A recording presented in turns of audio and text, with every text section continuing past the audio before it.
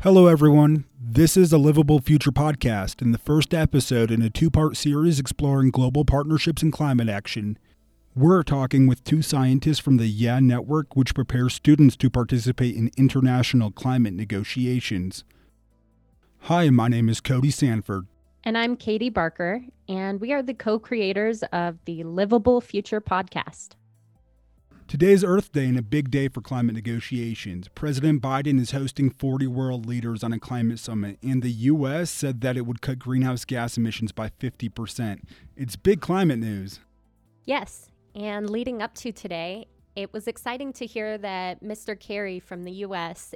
met with Chinese President Mr. Xi last week, and the two countries have agreed to work together to reduce emissions before 2030. Together, the U.S. and China account for 43% of the world's carbon dioxide emissions. So that's pretty big. You know, that really highlights how important global partnerships are. It's a global problem, and it's going to take the global community to learn, adapt, and find creative solutions for the climate crisis. For sure. To explore the importance of global partnerships, Cody and I sat down with two scientists from the Youth Environmental Alliance in Higher Education Network, or the YA Network for short. Before we go further, you should listen to this discussion. Wait, is it yay or is it yeah? It's both. Or I think it's I don't know. one of those like tomato things. Yeah. Yeah. Yeah is helping students studying environmental science participate in the international sphere to empower them to address complex global environmental problems through a transdisciplinary and transcultural lens. The Yeah Network has embraced the move to online learning by hosting 3 virtual conferences. This allows students to present their research to each other no matter where they're at on the globe. It's pretty sweet. Dr. Gillian Bowser is the principal investigator of the Yeah Network and associate professor at Colorado State University and is thoroughly immersed in the multicultural dynamics of climate negotiations. Sarah Whipple is a PhD candidate studying with Dr. Bowser and has attended multiple climate summits as a part of the Yeah Network, both of whom sat down to discuss the creation of Yeah and the importance of cultural context in climate negotiations. So, Dr. Bowser, when you were coming up with the Yeah Network as a solution to getting students to think in transdisciplinary and transcultural terms about environmental issues, was there some sort of aha moment when you decided how you would approach this goal? Not really. I mean, writing a grant is probably anything but an aha moment. As Sarah can now attest. I mean, you That's really funny. have to slog your way through to create the platform for an aha moment. So I like to think our goal in YA is to bring you students together to have an aha moment. You know, so that's what this new conference that we're trying to get funded is all about. It's, you know, our job as the professors is to open the doors and allow you students the opportunities to meet interculturally and to meet, you know, as institutions and to have your own aha moment. But the grant itself is the mechanism to provide that opportunity. And I think that's, you know, my personal experience is those are grants that's really the purpose of a proposal and funding, is to create the opportunities for an aha moment, even whether it's an invention, a vaccine or whatever. You're writing the vaccine to do something, or writing the grant to do something, and you're hoping for an aha, but you don't write a proposal on an aha, so to speak. Mm-hmm. So YA in part formed itself by trying to think about, wow, we all really think about these things really differently. And how can we help our students get to that kind of exciting space? And it is exciting when you realize that countries simply think about things differently, and understanding where your culture plays a role, and then how we have to value everybody's cultural perspectives to get to an environmental solution is just so important, because everybody's perspectives do matter. Dr. Bowser goes into more detail on the teaching philosophy of the YA Network. I think the best mentoring approach, especially because technology is changing so fast. And I know Sarah always gets the giggles because I'll suggest something and I have absolutely no idea how to use it, but I figure, wow, this is going to be great. Go figure it out. That's funny. But I think my job is to see the potential and open the door and get out of the way. And I think those are actually 3 steps of mentoring that we need to do now more than ever, in partly because this generation, so to speak, is more hyper-connected. So the opening the door and getting out of the way is really a part of the process. Citizen science, the potential of citizen science is amazing. To open the door to allow students to use citizen science to answer all sorts of questions is, something, that I can do as a scientist. But then I need to get out of the way because the technology is changing faster than my own mindset. And in citizen science, this is a particular problem. And we usually talk about this in class. I don't know why we haven't this time, or we talk about with our students that we take into the field. But, your cell phone has changed dramatically. I mean, so dramatically, it's sort of scary how fast it's changed in the last couple of years, in the last 5 or 10 years.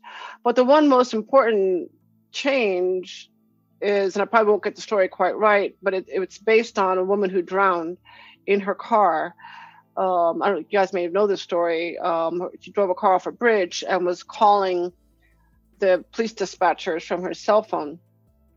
And this is quite a while ago.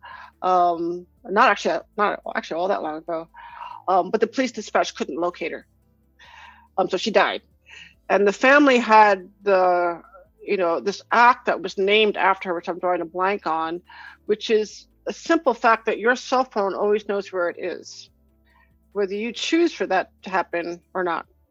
But when it gets to citizen science, it means I can accurately place species on a map in space and time. So now I can start asking other questions. The minute I can know where that species is in place and time accurately, you can ask all sorts of questions based on that occurrence of species.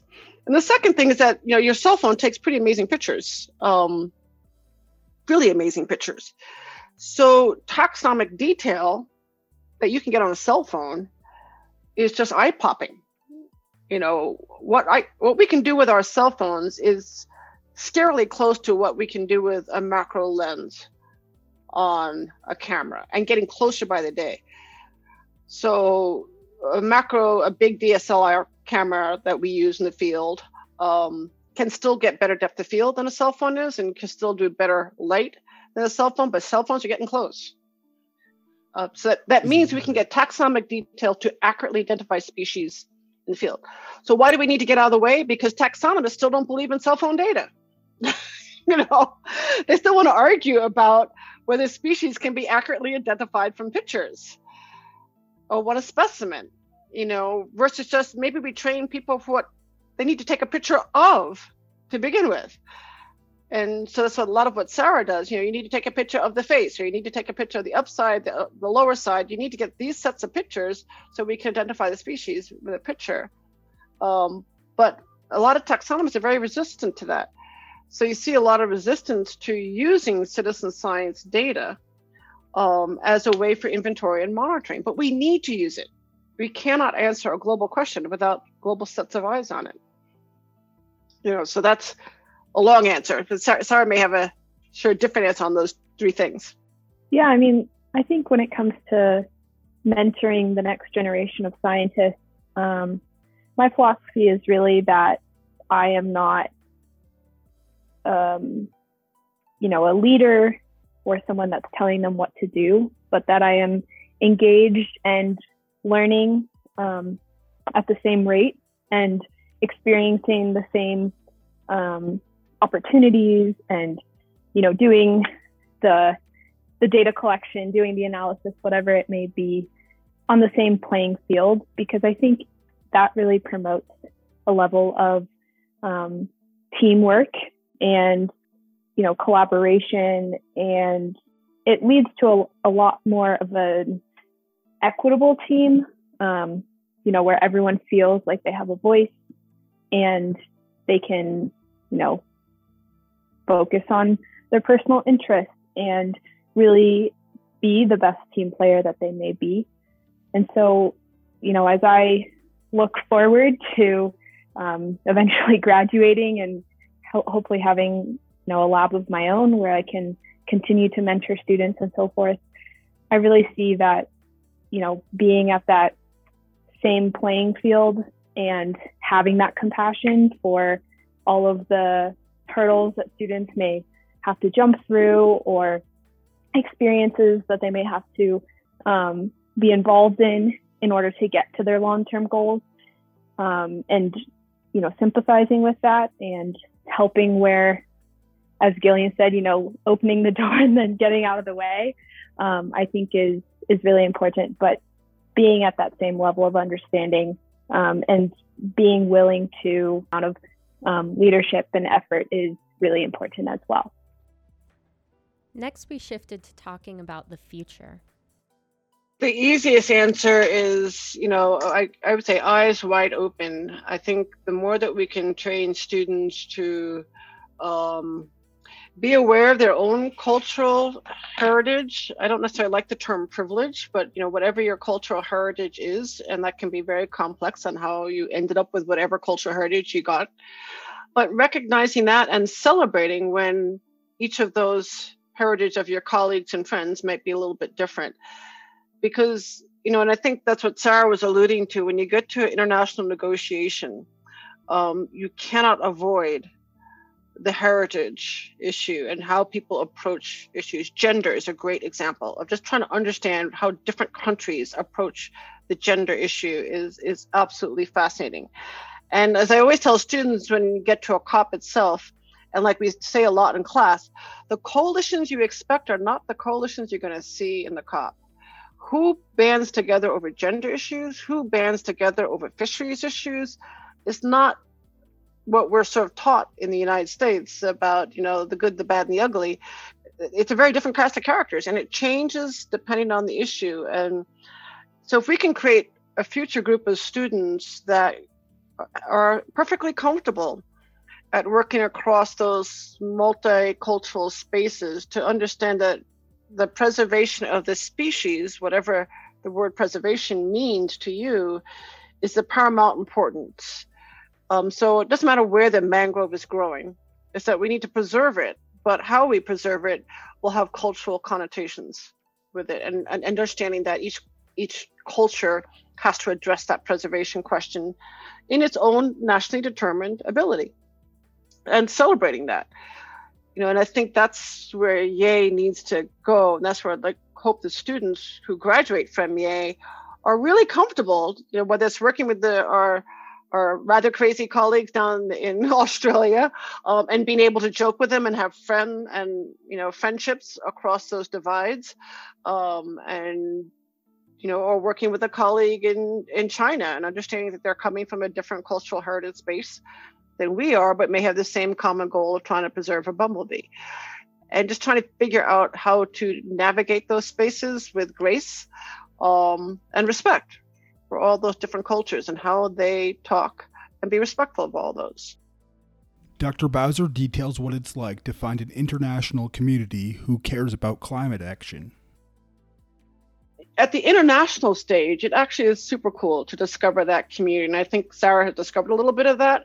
And we'll sort of see why, for some of us, it's very easy to get addicted to that. And addicted, it probably is the correct term, to that ability to be in a thoroughly multicultural space, where it reminds you to think about your own perspectives of something that is ubiquitous across all of our boundaries. Species don't see boundary signs. They don't know what, they can't read.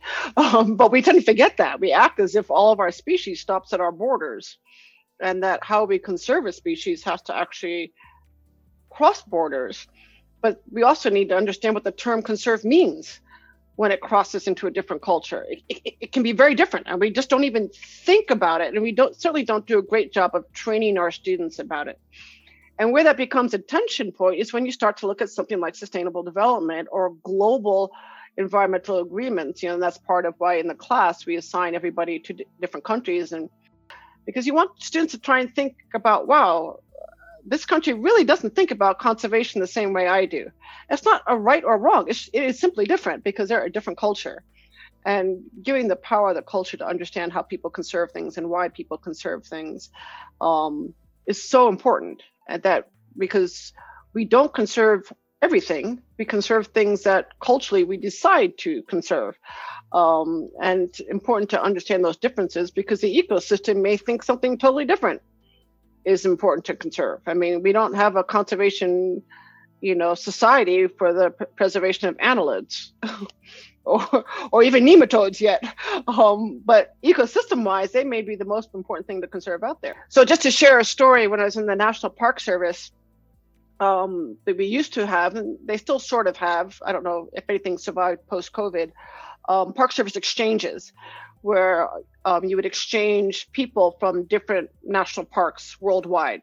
So when I was at Joshua Tree, we hosted a bunch of rangers from Australia. And it was super cool not too long ago to go back to Australia and meet up with them again and see, where they were at and what they were doing and that kind of thing. We also we have a sister park program where parks partner with sister parks in different countries and then exchange personnel and rangers. And part of the idea is just to understand what people do, in conservation of parks as a common thread. So we were on an exchange program with China, looking at a park called Duchayan. I'm probably mispronouncing it. I should know by now, which is in the central part of China near the Tibetan border.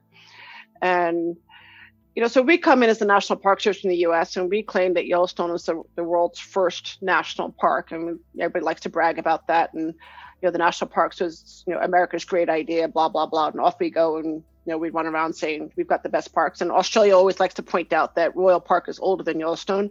But never mind, we ignore them. And still go on to claim that we're the oldest park. And never mind that Yellowstone's actually not the oldest park, but Hot Springs, Arkansas is even older. So we all show up from Yellowstone to China, and we're in this park in Duchayan. And in the visitor center walls of this park in China, on the walls, they have a list of every species that occurs in that park in 2 different languages. So the walls are simply covered with this enormous taxonomic list. It's kind of eye-popping when you go walk in there. Wow. Everything is on the walls of this park.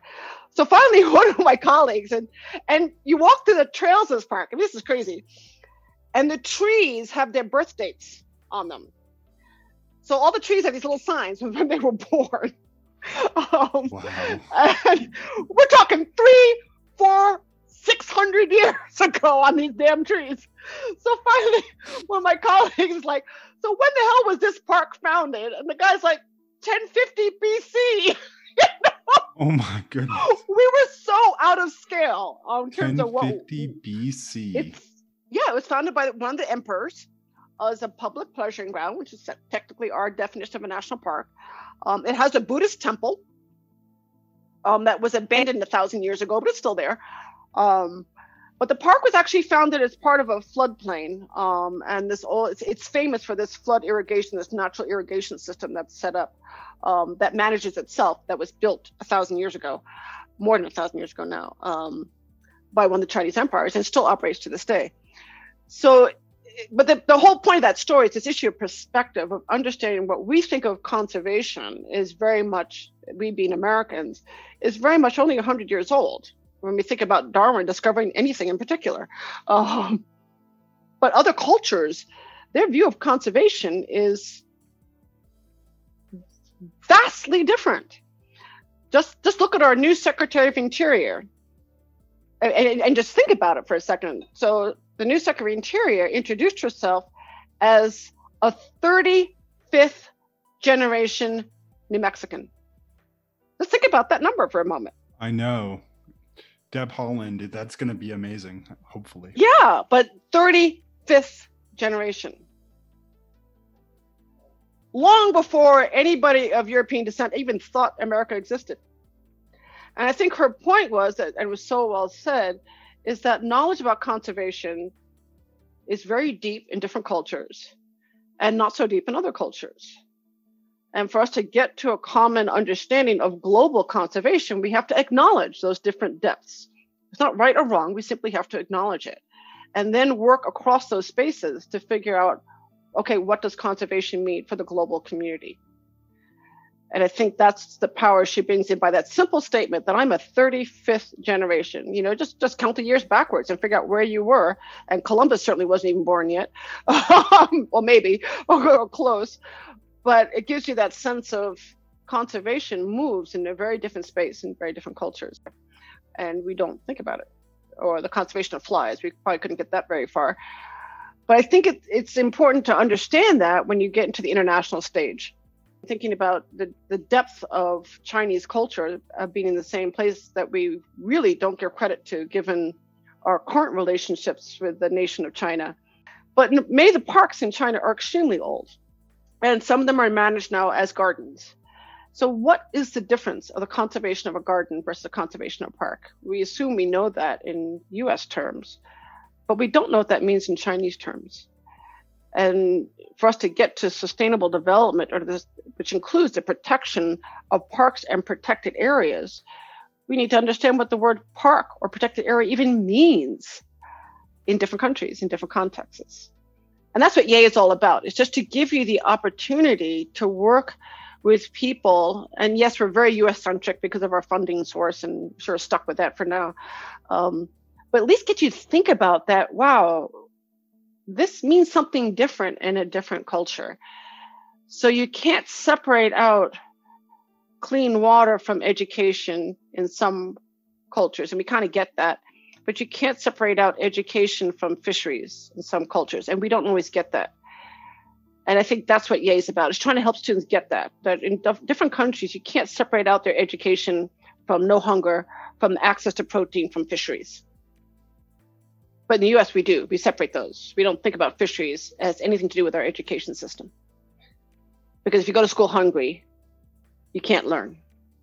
And if your primary source of protein is fish, and you lose fisheries, you go to school hungry and you can't learn. So I think it's just that thinking through those processes at a worldwide set. So that was a very long answer. So let Sarah jump in. Yeah, I guess I'll just say, kind of echoing what Gillian just touched on, seeing the action of, international negotiations and seeing negotiators discuss the IPCC reports, for instance, is transformative experience for, I would say, anyone. But for me, when I was able to see that for the first time, there were just so many kind of emotions and thoughts, and going back to that motivational aspect, kind of like the why you are engaged in a discipline like environmental science, seeing that firsthand and feeling the emotions and so forth tied to those types of negotiations is, I would say, quite an aha. And I think it's amazing that Gillian, as the lead PI on the YAG grant, as well as all the other institutions involved in this project, are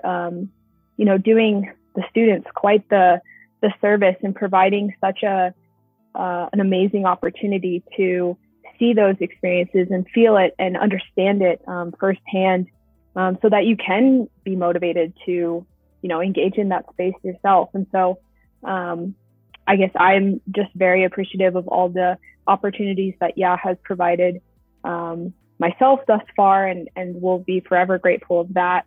And I think there's only room to grow as to how many more students we can get engaged in this space to really make a difference when it comes to climate action and the science degrees that students are currently engaged in, but maybe don't know how to act on, long term. This was the first of a two-part series exploring the YEI network and global partnerships. In the next episode, Dr. Bowser and Sarah explain how everyday people can get involved and how they found a passion for environmental science. If you'd like to learn more about sustainable development, please follow us wherever you listen to podcasts and on your favorite social media platforms. And now we want to end with these wise words from Sarah Whipple. I think in order to do something with this space, coming, stepping away from all the doom and gloom that we see on the media, or, coming out of the IPCC reports and scientifically sound evidence that is, I think, inundating our lives these days and make it really hard to see the hope and the optimism, is what we need to work on in order to engage in this space in a more proactive and productive way. And, it's amazing to see the fire that is ignited within so many youth across the world, coming from different cultural heritages, as Gillian said, and,